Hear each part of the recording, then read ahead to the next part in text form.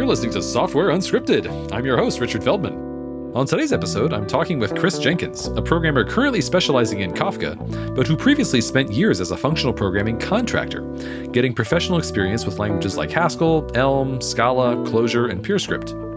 We start out contrasting the functional programming experience to the imperative one, and then transition into the topic of hiring, and more specifically, hiring functional programmers.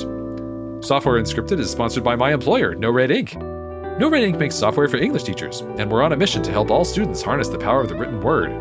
Speaking of hiring functional programmers, we're also hiring. So the next time you're thinking about a change, take a look at noredinc.com/jobs. And now, hiring functional programmers. Okay, Kris, thanks for joining me. Appreciate it. Absolute pleasure.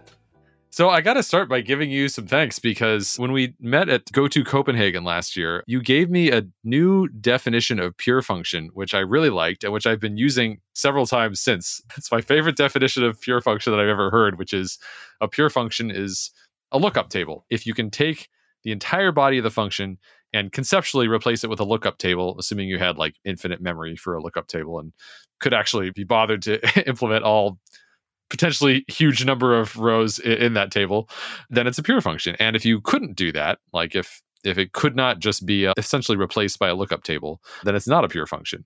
And I want to say thanks because I love that definition. It's great. Yeah, you're very welcome. Yeah, it's kind of like it's related to caching and memoization, right? Yeah. So if you could run a function and every time you call it with the same argument, you just use what you've already returned, then right. It's pure. Yeah, it's completely cacheable. Yeah, there's nothing in there.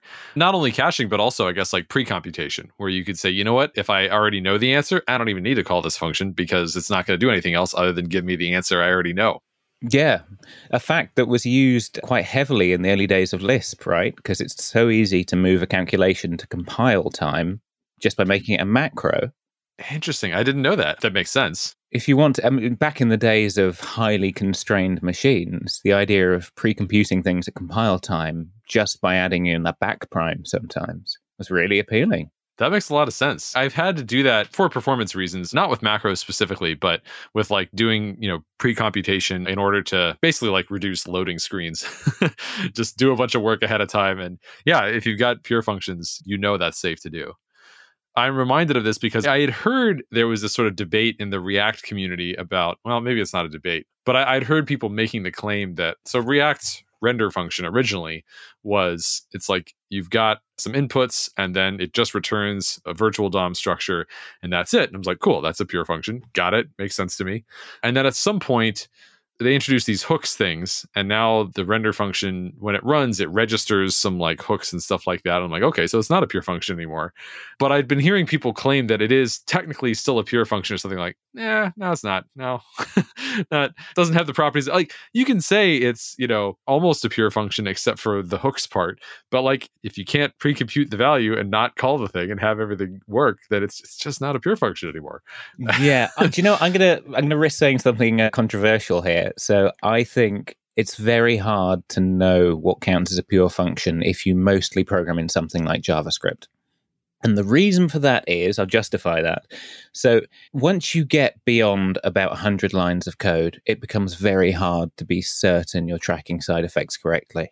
And you realize that if you switch into a language like Haskell, poster child, a language that doesn't let you get away with it. And it really rigorously trains you to keep track of your side effects. The number one example of that I can think of is random number generation, because it's something that feels like it's not doing side effects because it's not doing any I/O. It's not like nominally it does. I guess it doesn't have to be doing any I/O. It might be using the system clock or something, but I mean, that was a big surprise to me when I was first getting into pure functional programming. Was like, oh, random number generator? I can't just say like mathed.random and have it give me back a different number every time. And it's like, oh, well, yeah, I guess that would not be a pure function anymore if it gave me a different answer every time I called it with the same arguments. That's kind of definitionally not a pure function. I remember I was teaching someone Elm a few years back, and I'd just shown them the basics of Elm. And like, wow, this is so much easier than the whatever JavaScript framework I've been learning.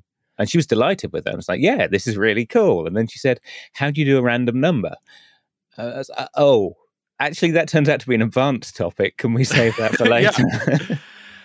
Yeah, it is. It absolutely is. Like, that's actually, I don't want to say pathological, but of all the things, like, I know when people talk about pure functional programming, they say, like, oh, you're not doing any effects, but that's like what programming is. Otherwise, you're just heating up the CPU. And so, it must be really hard to do effects or like get anything done. And that's actually super easy. Like, task and promise, like, if you see a bunch of code using tasks or using promises, it's the same thing. They're just changing together, and like, it's not harder than promises fundamentally, I don't think. But random number generation actually is significantly harder than like Yeah. math not read. And when you think about it, philosophically, you kind of want it to be, because what do you want to be hard to do? Random, surprising behavior in your code. That's a good point when you put it that way. Right. Like, we talk about it like random number generation is like harmless. Like, oh, it's just give me a different, number. But then when you think about it, it's like, well, if you're using that number to drive the behavior of your code, what you're actually talking about is random behavior in your code, which should be scary, I suppose. Now that you mention it. Deterministic stuff should be the fundament that we build on, and we should have randomness right at the top of the tower, not at the bottom.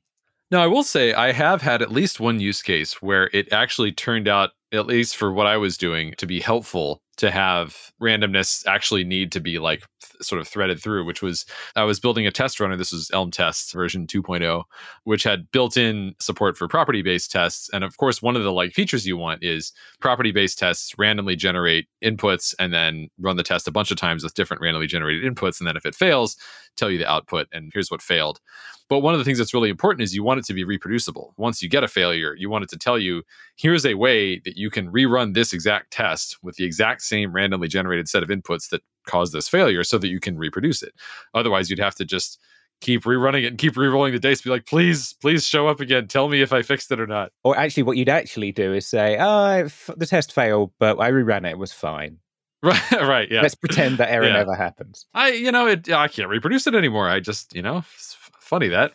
So if you want that feature where you can give it, the same seed that it originally ran, there's no option but to do the like threading the seed through. You have to have every single random number calculation be based on the previous one. And if you do that, then it's completely deterministic, which is great. And what was really nice was the fact that because that's just how the API works in like, a pure functional language like Elm, I didn't have any trouble doing that threading through because I had complete confidence that in every case I was always basing it off the previous seed, because you have to give it a seed in order to like do the threading in that way. As opposed to, I can imagine if I had been doing that same task in JavaScript and I'd started out with a convenient version that was using math.random or something like that, that later on I'd be really sweating like, did I catch every single case? Or is there like one case where I still use math.random or some equivalent of that? And you probably build like a CI tool that grepped for math.random just to check. And just make sure that I'm never accidentally doing it the wrong way. Because as soon as if there's even one case where I'm doing it the wrong way, then the tests aren't reproducible and the whole feature doesn't work. And then in the large scale programming, you get someone finds out that math.random gets grepped for and it fails the build. So they download a separate randomness package and use that instead. Yeah. Having said that, I will say over the years, I've used a couple of cheap linting tricks like that, like grep the code base for this thing and make sure you're not using it. And I have found those to be pretty useful. They're not as reliable as having like a framework that's sort of designed to have these guarantees built in, but it is better than nothing. Oh yeah, we always make the best we can with the tools we have, right? As good programmers, we're using the best things on hand. But that doesn't mean we can't stop dreaming of better tools. Right, yeah. So I guess randomness ultimately is one of those things where like it is an advanced topic, but there are legitimately some advantages to the way that it's done in the pure functional style. Although admittedly, like most of the time, if I'm doing something random for most like user-facing applications, it's not something where reproducibility is like an important feature.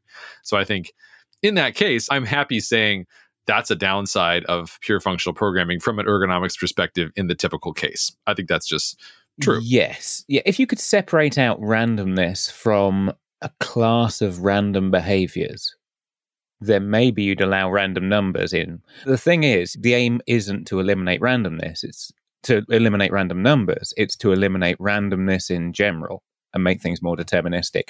And yes, maybe we've thrown out a tiny bit of baby with a lot of bathwater. Sure. I mean, to be fair, like you can't always have the like, run it as an effect. Give me a random number system and it's like, okay, here you go. Here it is. And who knows how it comes up with that. And then it's just like any other effect. But the weird part is you don't think of that as an effect usually, or at least I certainly didn't before I got into this style of programming. Yeah. It trains you to, though, eventually. This is a thing I like about these styles of compilers. They train you to think in that way. Yeah, definitely. Like you made the comment about in JavaScript, it's sort of harder to tell what is and isn't a pure function. And I definitely felt that, where the way that I got into functional programming was I first read a couple of chapters of Learn You a Haskell and sort of understood what the rules were, or at least had some understanding of what the rules were. And then so I would sort of try to, quote, follow the rules when I was programming JavaScript, or actually it was CoffeeScript at the time, because that was the period of time when CoffeeScript was really popular. Oh, you're making yourself look old now. Yeah, there was like a 5-year stretch there where I remember at the time CoffeeScript was the 11th most popular language on GitHub, believe it or not. It was almost in the top 10, yeah. But I don't think it ever quite cracked the top 10, but it was very popular. I had 2 jobs, different companies back to back, where everybody used CoffeeScript. That was the whole language of the front end. Do you know, I never adopted it because really? I tried it and I was just disappointed. It didn't go far enough. It was more a syntactic preprocessor for JavaScript. Sure. Yeah. And even then, I knew I wanted something a lot more. I hadn't found Elm or Haskell by that stage, but I wanted a revolution, baby. Yeah, I don't think CoffeeScript was trying to be a revolution. I guess its tagline was, it's just JavaScript, right? Much like TypeScript's tagline is today. I've always thought it was kind of funny that you can separate out languages that compile to JavaScript into 2 categories. One category is basically JavaScript variants. And a common marker of that is the tagline is, quote, it's just JavaScript. So this would be like JavaScript, CoffeeScript, TypeScript. I think you could probably call LiveScript that. Dart, not quite. I think Dart is legitimately its own thing, even though it's like very obviously heavily JavaScript influenced. You could maybe call Dart a descendant of JavaScript. I think that might be reasonable, but it's not a JavaScript dialect, I don't think. And then like non-JavaScript dialects, and like CoffeeScript, TypeScript, and of course JavaScript itself have all been extremely popular to the point of dominance in the front end world. And outside of that, it's like Elm, and then a very sharp drop off between the next thing. But of course, there's an enormous drop off between any JavaScript dialect and Elm as like, the second most popular compiled to JavaScript thing, which is interesting. It's rare to have such a monoculture that's not, strictly speaking, enforced. Like you see that certainly in like Apple. There's Swift and Objective-C, and then like if anybody's building stuff that's not Swift or Objective-C, there's a huge gap between Swift/Objective-C and like the next thing that's not either of those in terms of popularity. I think some of that is the learning curve, right?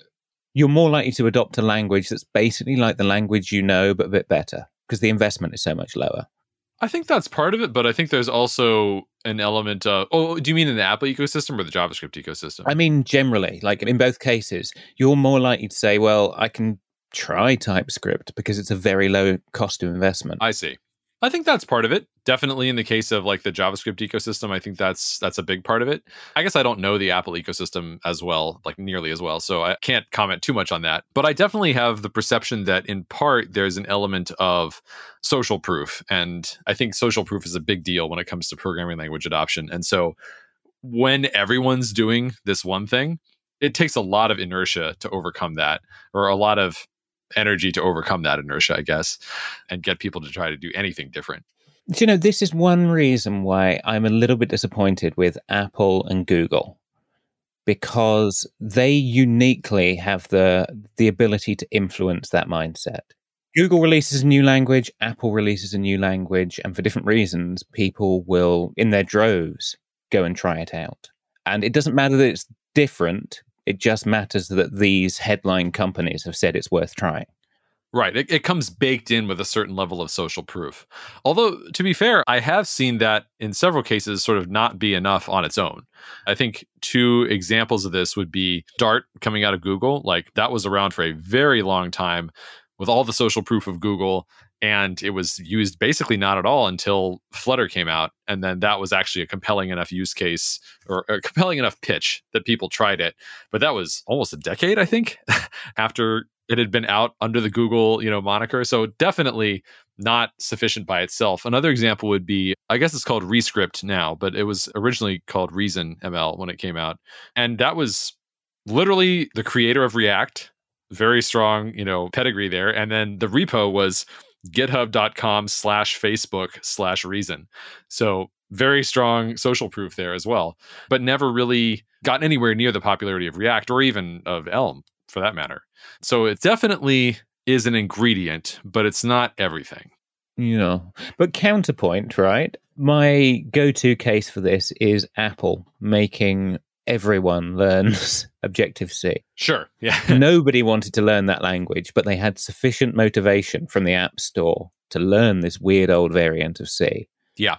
And I always thought, because that motivation was still there, that Apple could have been more ambitious with Swift. Yeah, I mean, I think in the case of Swift, and again, I'm not plugged into this ecosystem, but this is kind of my perception, is that a big part of the story of Swift was trying to do as much modern stuff as possible and build on research that's happened in the last couple of decades and things we've learned about programming and ergonomics best practices and all that, while simultaneously having a good story around integrating with existing Objective-C code bases, which I think if you want that and you want to give people a viable path to transition, that's a pretty big design constraint. Yeah, and I'm not sure it's ever been a solved one, that kind of constraint.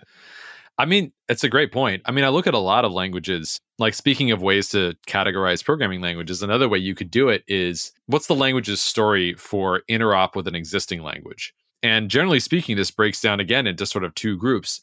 One is seamless interop with some sort of host language.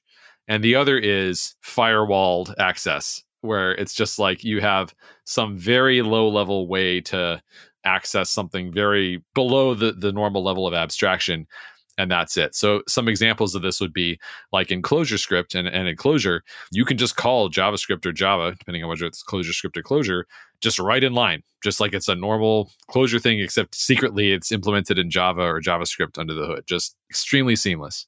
In contrast, you have something like Elm, where it's like, yeah, you can do interop with JavaScript, but the JavaScript world and the Elm world are totally separate. And then I guess you do have some languages where it's maybe not totally seamless, but you do have like Erlang, for example. You can do, I want to call out to a C function here, but at that point, it's not like the Clojure experience where you're just like, oh yeah, just call this function, and who knows whether it's implemented in Java or Clojure. It's more like, okay, there's some sort of setup work you have to do to get this C function into your Erlang code base. Yeah. I think my favorite example of interop, the one I've been most happy with, is probably PureScript, where you can basically write JavaScript in an external file, and then it's up to you to write the correct type signature in PureScript land. And getting that right with getting the side effects tracking right is entirely on you. But once you've made that contract, it behaves almost exactly like PureScript code. Okay, so that sounds pretty similar to the Clojure style, where it's like you can call this function, you have to declare it first, but then gotcha, yeah. With a side effect tracking type system, it just the usability gets that much better, I find. Because you can say, I'm writing loads of pure code, but now I need to interact with some JavaScript, and that ain't pure, and there's no way around it, but at least now I can track it. And so to a degree, I'd almost rather write JavaScript through PureScript. Yeah. And, going back to CoffeeScript and TypeScript, of course, the interop story there is buttery smooth. It's like, oh, yeah, just call them there. Yeah, it's almost a push to call it interop, right? Right. Yeah, exactly. Is it even interop? But it's when they're compiling down to the same language and have the same level of abstraction and the same semantics. One thing I will say I did really like about CoffeeScript in the early days, like certainly I agree with you that like it didn't go as far as I would have liked, which is sort of how I ended up on Elm. But I will say I really did appreciate an aspect of CoffeeScript that never really made it into JavaScript like ES 2015 or anything like that, which is everything's an expression. Oh, did it? Yeah. You can say like X equals if and just write an if expression. If I remember right, I don't think ever you needed to have a return statement in your functions. I think you could just say like the last expression in the function is, just like you would have in Elm. I really like that. And a lot of the syntax choices actually were sort of familiar to me in like a ML family of languages type of thing with like spaces for calling functions and things like that. There was a lot of stuff that I liked about CoffeeScript ergonomics that didn't end up making it into JavaScript. Like I know the popular narrative is that actually the popular narrative has always felt kind of strange to me, which was that I said this at the time, and I don't think anyone, I mean, maybe people just agreed with me or like other people were like, whatever, maybe this is or isn't true, but we don't care. But there was this narrative when CoffeeScript was popular that yes, the ergonomics are better in a lot of ways, but it's not real JavaScript. It's not like ES approved. It's not, a standards thing. It's just this one guy who works at the New York Times, Jeremy Ashkenazi. And I don't know, and there was all this hand wringing about like, it feels weird to not do the like official thing. And then the official thing, namely JavaScript, started adopting some of CoffeeScript's like banner features. Most notably was the arrow functions, like rocket functions, whatever you want to call them. Yeah. And destructuring, was that another big one that CoffeeScript had? Certainly that's one that CoffeeScript had, yeah. And JavaScript adopted that. Also like improved scoping rules. So var used to have, well, I guess still does, pretty weird scoping rules. Now, to be fair, CoffeeScript had its own weird scoping rules. Anyway, so there were a number of things that CoffeeScript had that were popular that JavaScript subsequently adopted. And the narrative went, well, this is great because now we can get these new things, but we don't need a build step anymore. We don't need to transpile our code, from a different language into .js files. Of course, what is left out of that is that at the time, the way that people were getting access to these new features, because of course, browsers come out with them, but this was around a time when you were still supporting Internet Explorer 9, maybe even Internet Explorer 8. So of course, what everybody did was they would run a build step that would spit out, it would take your new like ES6 or ES 2015. I don't think it was called ES 2015 yet. That's right, because Babel, the Babel transpiler, was originally called 6 to 5. The number 6, TO, the number 5. That was the original name of the project. And its whole job was to transpile ES6 to ES5. And they later renamed it Babel and kind of expanded the scope and yada, yada. But yeah, you can look that up. That was the original name. And so what people were doing was they were saying, well, we've already got this compilation step where we're compiling our CoffeeScript to JS. So why don't we just instead have a compilation step that goes from future JavaScript to current JavaScript? And then the reason this is better is that someday we won't need this anymore when browsers have adopted everything.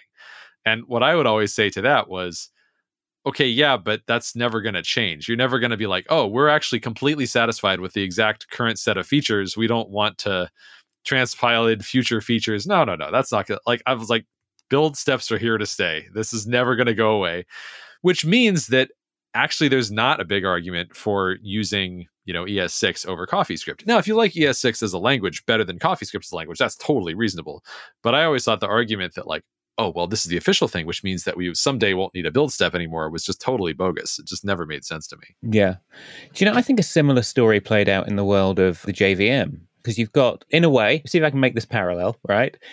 You've got Java in, I want to say around, let's say 2014-ish, and Scala comes along and it's like Java, but all these extra great features that have come from the functional programming world. And there was huge adoption of Scala. Yes. And then, for a moment, it seemed like Scala was going to take over the world. But then the tables kind of turned because two things happened. One is that Java started catching up with those features, started getting things like stream processing and mutable values and mutable record. Lambdas, yeah, another big one. Meanwhile, because they'd announced Scala 3, Dotty, right? Suddenly it was like, there is not really going to be any more development on Scala for the near future. Mm-hmm. So you've got this situation where the argument for going for this new language, which compiles slightly differently, is being eroded, and they aren't keeping ahead. They're not doing that thing you said where you're always going to want the next latest feature from them. Right. They've kind of stuck in the mud. And now the argument for picking Scala over Java is very, very narrow indeed. That's an interesting perspective. Also, I mean, I was a professional Scala developer for like 4 months total. So I'm not speaking from deep experience here. Although, I mean, we did use it in a very functional style. But yeah, I mean, I will say that if you're going to sort of have the pitch of like seamless interop, and this is going to be very easy to onboard to and very easy to integrate into your existing code base and so on, part of what comes with that is necessarily some degree of coupling to the semantics of that language, which can be a two-way street in the sense that if what you're doing is sort of necessarily an incremental improvement over that language because you have this design constraint of like you have to use the same kind of fundamental primitive structure that that language has and the same kind of abstractions and whatnot. Yeah, you can add your own stuff, but they can potentially add that because guess what? They've got that same design constraint. You can't wipe the slate clean and say, we're going to start from scratch and do something that's not really possible in that language because of its design constraints, which means you're less differentiated over the long term. Yeah. Yeah, so we end up with the fundamental question we're scrabbling at here is, should you go for an incremental improvement on a language that's known really well, or should you go for the big bang and try and really change things up? Yeah, and I guess different people have different preferences around that. Like myself, I'm clearly, I think at this point in my career, I could say I'm a go for the clean slate. I want the big improvement, even if that means I don't get the smooth interop. But I know plenty of people who are the exact opposite. I also would note that I think there are some languages that I would say have done a pretty good job of making the interop experience feel smooth and yet making it so that things are sufficiently different that it's not really plausible for the sort of host language to incrementally add them. So I think PureScript and Clojure would be two very good examples of that, where if you wanted JavaScript to adopt some of PureScript's sort of banner features, well, one of them is just the entire ecosystem being pure functions. Good luck with that in JavaScript, right? I mean, like that would require changing so many things in a way that's just never going to happen because it would break all sorts of backwards compatibility. I would say that's actually fundamentally impossible because the core libraries just can't be done that way. Yeah. And if you take JavaScript and replace all the core libraries and all their behaviors, is it really still JavaScript? Right. Yeah. At that point, it's not. Well, and especially because of the ecosystem. I mean, you've got this enormous 1 million plus packages in NPM. They're not using that hypothetical new standard library where it's all pure functions. They're using the old stuff. And similarly, in something like Clojure, you have everything's done with macros. You've got a lot of immutable data structures in use. And again, like, are you going to replace the entire Java standard library with persistent data structures? Probably not. I mean, and at the point where you did, at that point, you wouldn't really be incrementally moving away from Java. You'd be more like, well, let's say that Java is Clojure now, and let's try to find a way to make that work with the existing ecosystem somehow. Yeah, yeah. I think you hit on one of my reasons why I'd have to go for a major revolution. If I can avoid it, I don't really want to program in languages anymore that don't have immutable data structures right at their heart. That is a fundamental language feature I want these days. So why is that? The idea that data itself is not a fixed thing. It's data plus it encapsulates the behavior of anyone else who can access that data structure. If I have an array with 1, 2, 3 in, well, I don't have an array with 1, 2, 3 in because I've also got this little corner of your behavior because you've got a reference to it, so you might change it. An array with 3 simple numbers in is now an array with 3 numbers plus the behavior of third parties, which is insane. It's insane. Data should just be data. I should be able to rely on data staying still. Yeah, no, I will say that Rust has a very interesting take on this, where they have a type level distinction between I'm passing this as a mutable reference or an immutable reference. So you can tell whether or not, when a function's receiving it, it's allowed to mutate it or not. I had a little bit of an epiphany when I was somewhat early on in my time with Rust, which is that in Rust, the ability to accept a mutable reference, so not an immutable reference where you can actually modify the thing, is kind of equivalent to passing in the value and then returning a value of the same type. So like if I'm passing into Rust like a hash map of things, I could say, here's a mutable reference to that hash map, so feel free to insert things into it. Or I could say, here's an owned reference is the Rust term, or sorry, an owned value, not a reference at all. And then also it's going to return a new hash map, which is a type signature that feels very functional to me. It's like it accepts a hash map, it returns a new hash map. But the trick being in Rust, whenever you accept an owned value, you're allowed to mutate it because the whole thing about an owned value is that it means that once you've passed that hash map in there, the caller who gave that hash map to the function can never reference that thing again. It's just like if you try to, the borrow checker will give you an error. So because of that, it's like, well, feel free to mutate it because nobody else is going to reference it ever again. They won't know that it was mutated because they can't see it anymore.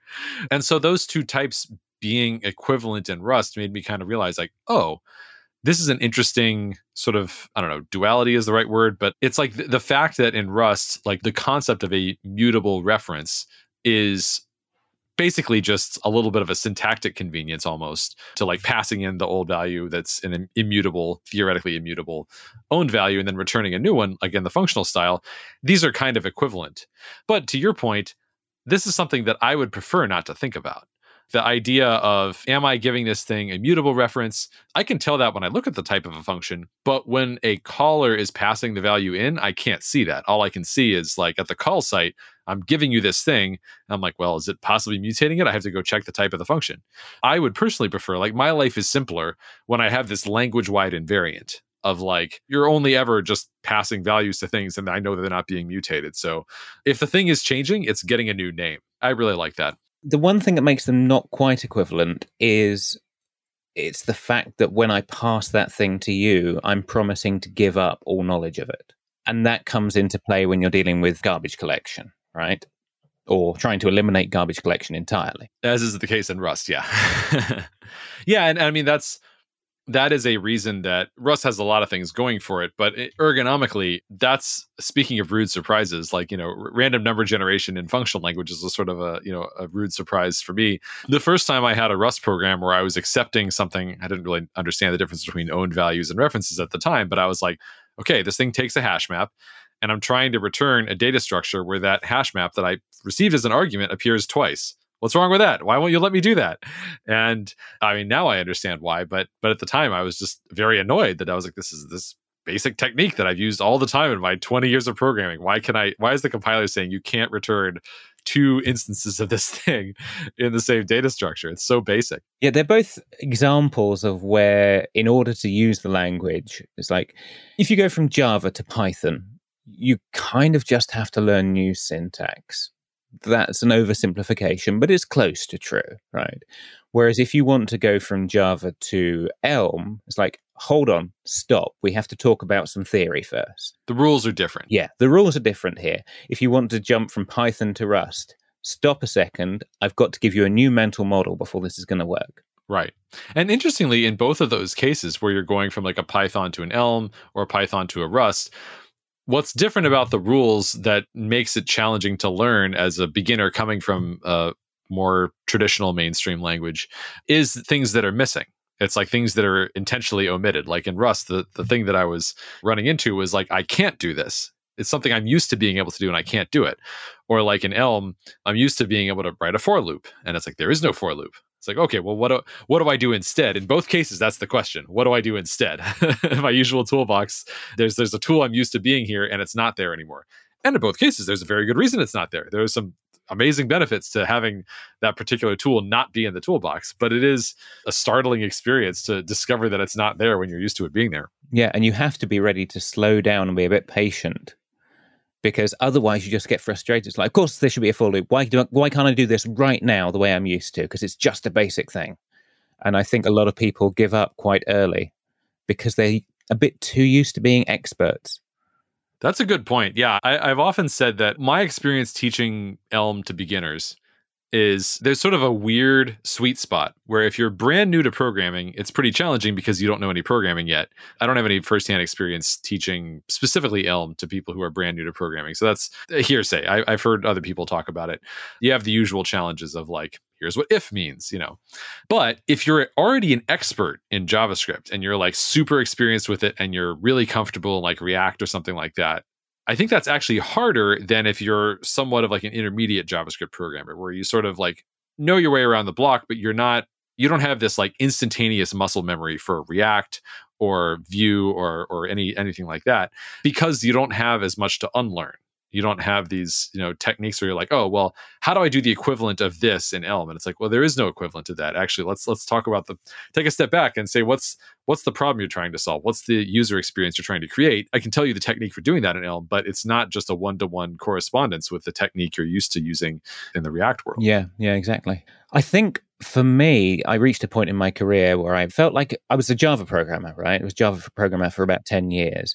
And I felt that if you'd asked me at the time, I would have said, I can write anything I want to in Java. You name it, I can do it. But I just don't have the enthusiasm to do it anymore. the weight of Java had dragged me down.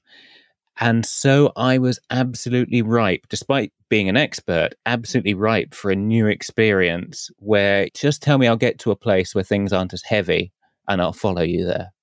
Yeah, so you were actually looking for something that felt significantly different. Yeah, like I was sick of my existing mental model. Yeah. Oh, that's interesting. I have heard a lot of people say, and I would certainly count myself in this group, that like something along the lines of the first time I used a pure functional programming language, it really like rekindled my love of programming. And in some cases, people will say like, I was about ready to quit programming until I used Haskell or Elm or PureScript or something like that, or Clojure for that matter, not pure functional, but a lot of people I've heard say the same thing. And then they're just like, and now I'm excited about programming again. And this is the only type of programming I want to do for the rest of my career. Yeah. Yeah, and I have good news for you. There aren't that many jobs, but there are even fewer people trying to fill them. That was my experience, at least. I thought this is so interesting. I don't care that it's career suicide. Well, but I will say, like, I know quite a few people who have gotten into those languages and have successfully continued to, use them across multiple jobs and counting. This is the thing I found. Like, I thought it was career suicide, but I was never out of work again because the recruiters were desperately trying to find people to fill these holes. Yeah, I definitely have noticed that there's a pretty significant difference for companies that are hiring who do and don't require experience specifically with functional programming. Like we've always hired and said, all we require is that you're open to it. This is what we do. We use Elm and Haskell and stuff like that. And you got to be willing to do it. But we don't require that you have an existing experience. We assume that you'll be able to pick that up on the job. And we've been doing that since 2015. So at this point, I feel like if that were a problem, we would have noticed it by now. But I know a lot of companies have a different hiring philosophy. And they'll say like, must have X years of professional experience using Elm. And that's not common. So much there, no. And if I were to give them advice, I would say, drop that requirement, see what happens. But in the meantime, I'm just happy to take their candidates. Yeah. I think one of the biggest dividing lines in hiring is how do you find people? Because there are some companies, there are plenty of companies where when they want a new programmer, they go to their 3 or 4 favorite recruiting agencies and they say, can you get me a new PHP programmer? And an hour later, there are 100 CVs on their desk. And if that's the way you hire, then you have to hire for mainstream languages. Because that don't work for the fringier languages, which is not to say you can't hire for the fringier languages. You can, and you can do it faster and cheaper than going via recruiters. But you've just got to take a different path. Yeah. And I think one of the big differences is that, you kind of alluded to this mismatch where like there's more people who want to do functional programming at work than there are companies hiring for you get to do functional programming at work all day types of roles. And because of that mismatch, you use a different strategy. I mean, the strategy is that you got to let the candidates know that you're one of the few shops that's actually hiring for that.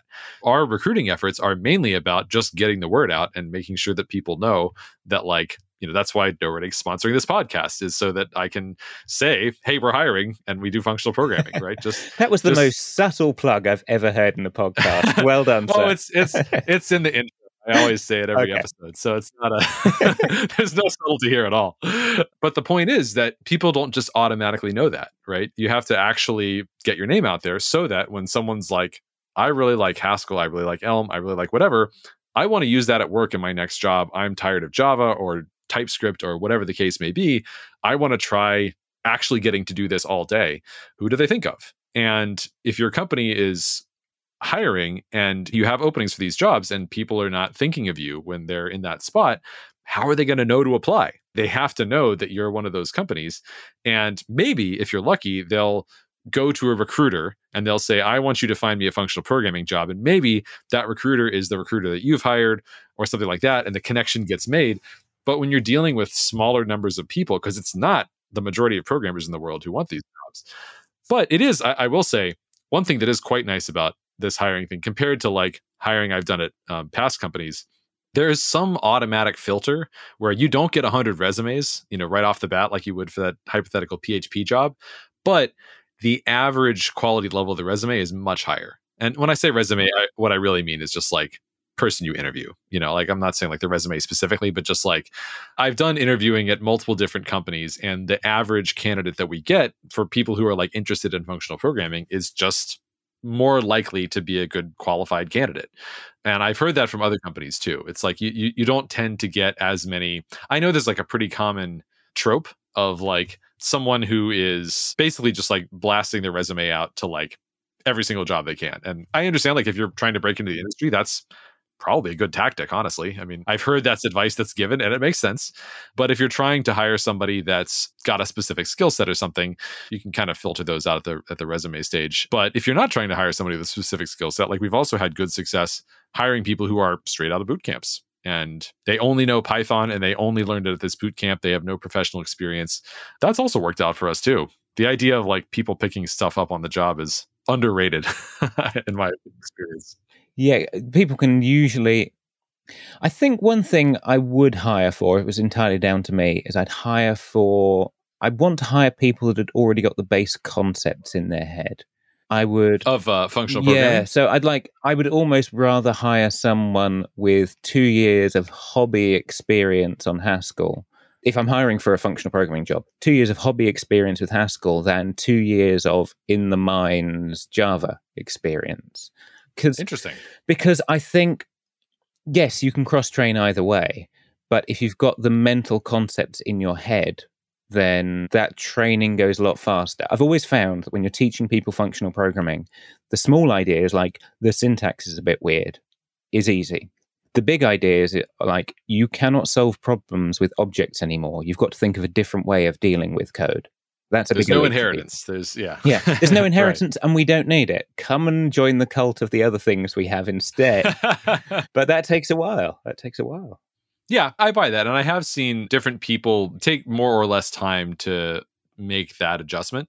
I will say though that I think I wouldn't go as far as to include in the hiring process like an expectation that people have done functional programming in their free time. But I do think you're onto something with the mindset thing, where I think if someone's coming in with a mindset of like, I'm intrigued by functional programming, I've heard of it somehow and I want to try it out. I'm here to learn. I want to try this out. I'm motivated to, get into it. I think you're going to have a lot more success than if you're coming in from a mindset of maybe, I guess the extreme opposite would be like skepticism or like extreme skepticism of saying like, I think functional programming is this fad, or it's like just a bunch of kooks who don't know what they're talking about. Yeah.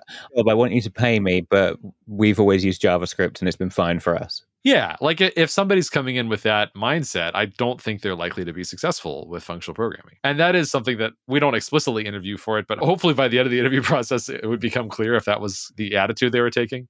But I mean, I guess it could happen. At the same time, I don't know why you would apply for there's got to be some self-selection process there, right? Well, that's why one would of the you good apply things. for an FP job? If you can be one of those companies that's hiring for functional programming jobs and raise your hand and be visible, then the right people will tend to self-select and track you down. And that's why hiring can be a lot easier for these kinds of languages. Because as long as you can get over the visibility issue, then some of the best people in the industry will say, have you got any jobs, please? Yeah, I mean, it's definitely like I always say, like, whenever people ask me, like, hey, you use Elm at work, how do you hire anybody? My response is immediately, I don't know how we hired anybody before Elm. It's before we were just like one company in a sea of React shops. There's just so many companies that are hiring for React. How do you possibly make yourself stand out? It's much easier to say, hey, we're just getting the word out that we are one of the few companies that's hiring for these jobs, as opposed to trying to say, we are one of the bazillions of shops using React and JavaScript, or today React and TypeScript.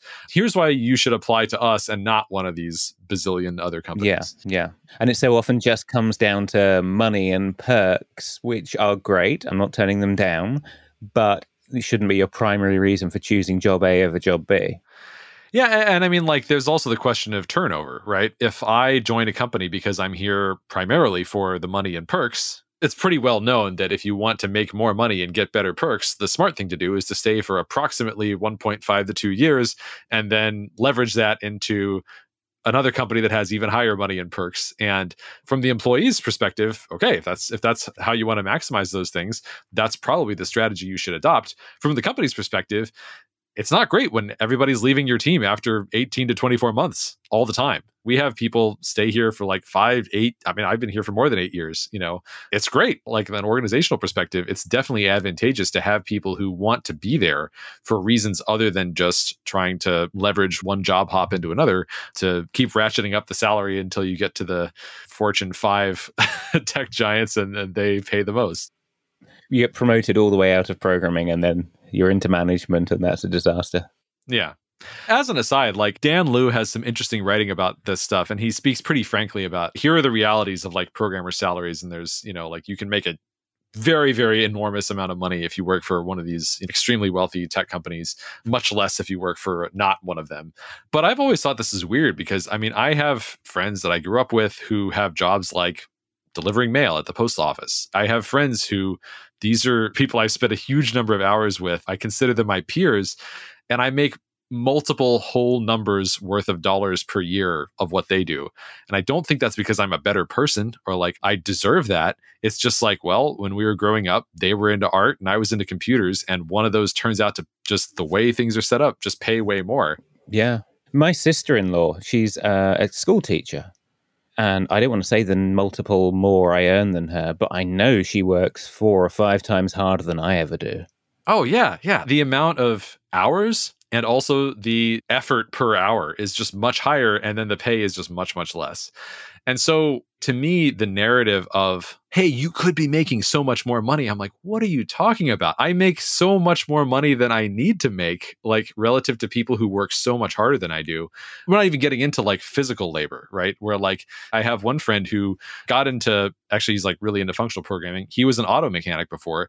And he said, the reason I got into programming was because I saw that if you do this auto mechanic thing for long enough, I saw what it does to your body. You never recover from that after you have a career in that, and like physically. And I know what old age is going to be like for me if I continue down that career path. So I found something else that wasn't going to beat up my body so bad. And so instead he's a programmer and he's hunched over his keyboard for 8 hours a day.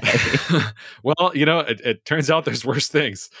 But I guess my point is that, to me, I feel so fortunate that I have the luxury of being able to say, you know what, I don't need to optimize for salary anymore. I make so very plenty of money that like I can now say, you know what, I'm going to take a fine salary that I'm happy with, which compared to a lot of my friends is like a ridiculous number. And at the same time, I get to use technologies that make me happy. I have the luxury of optimizing for that.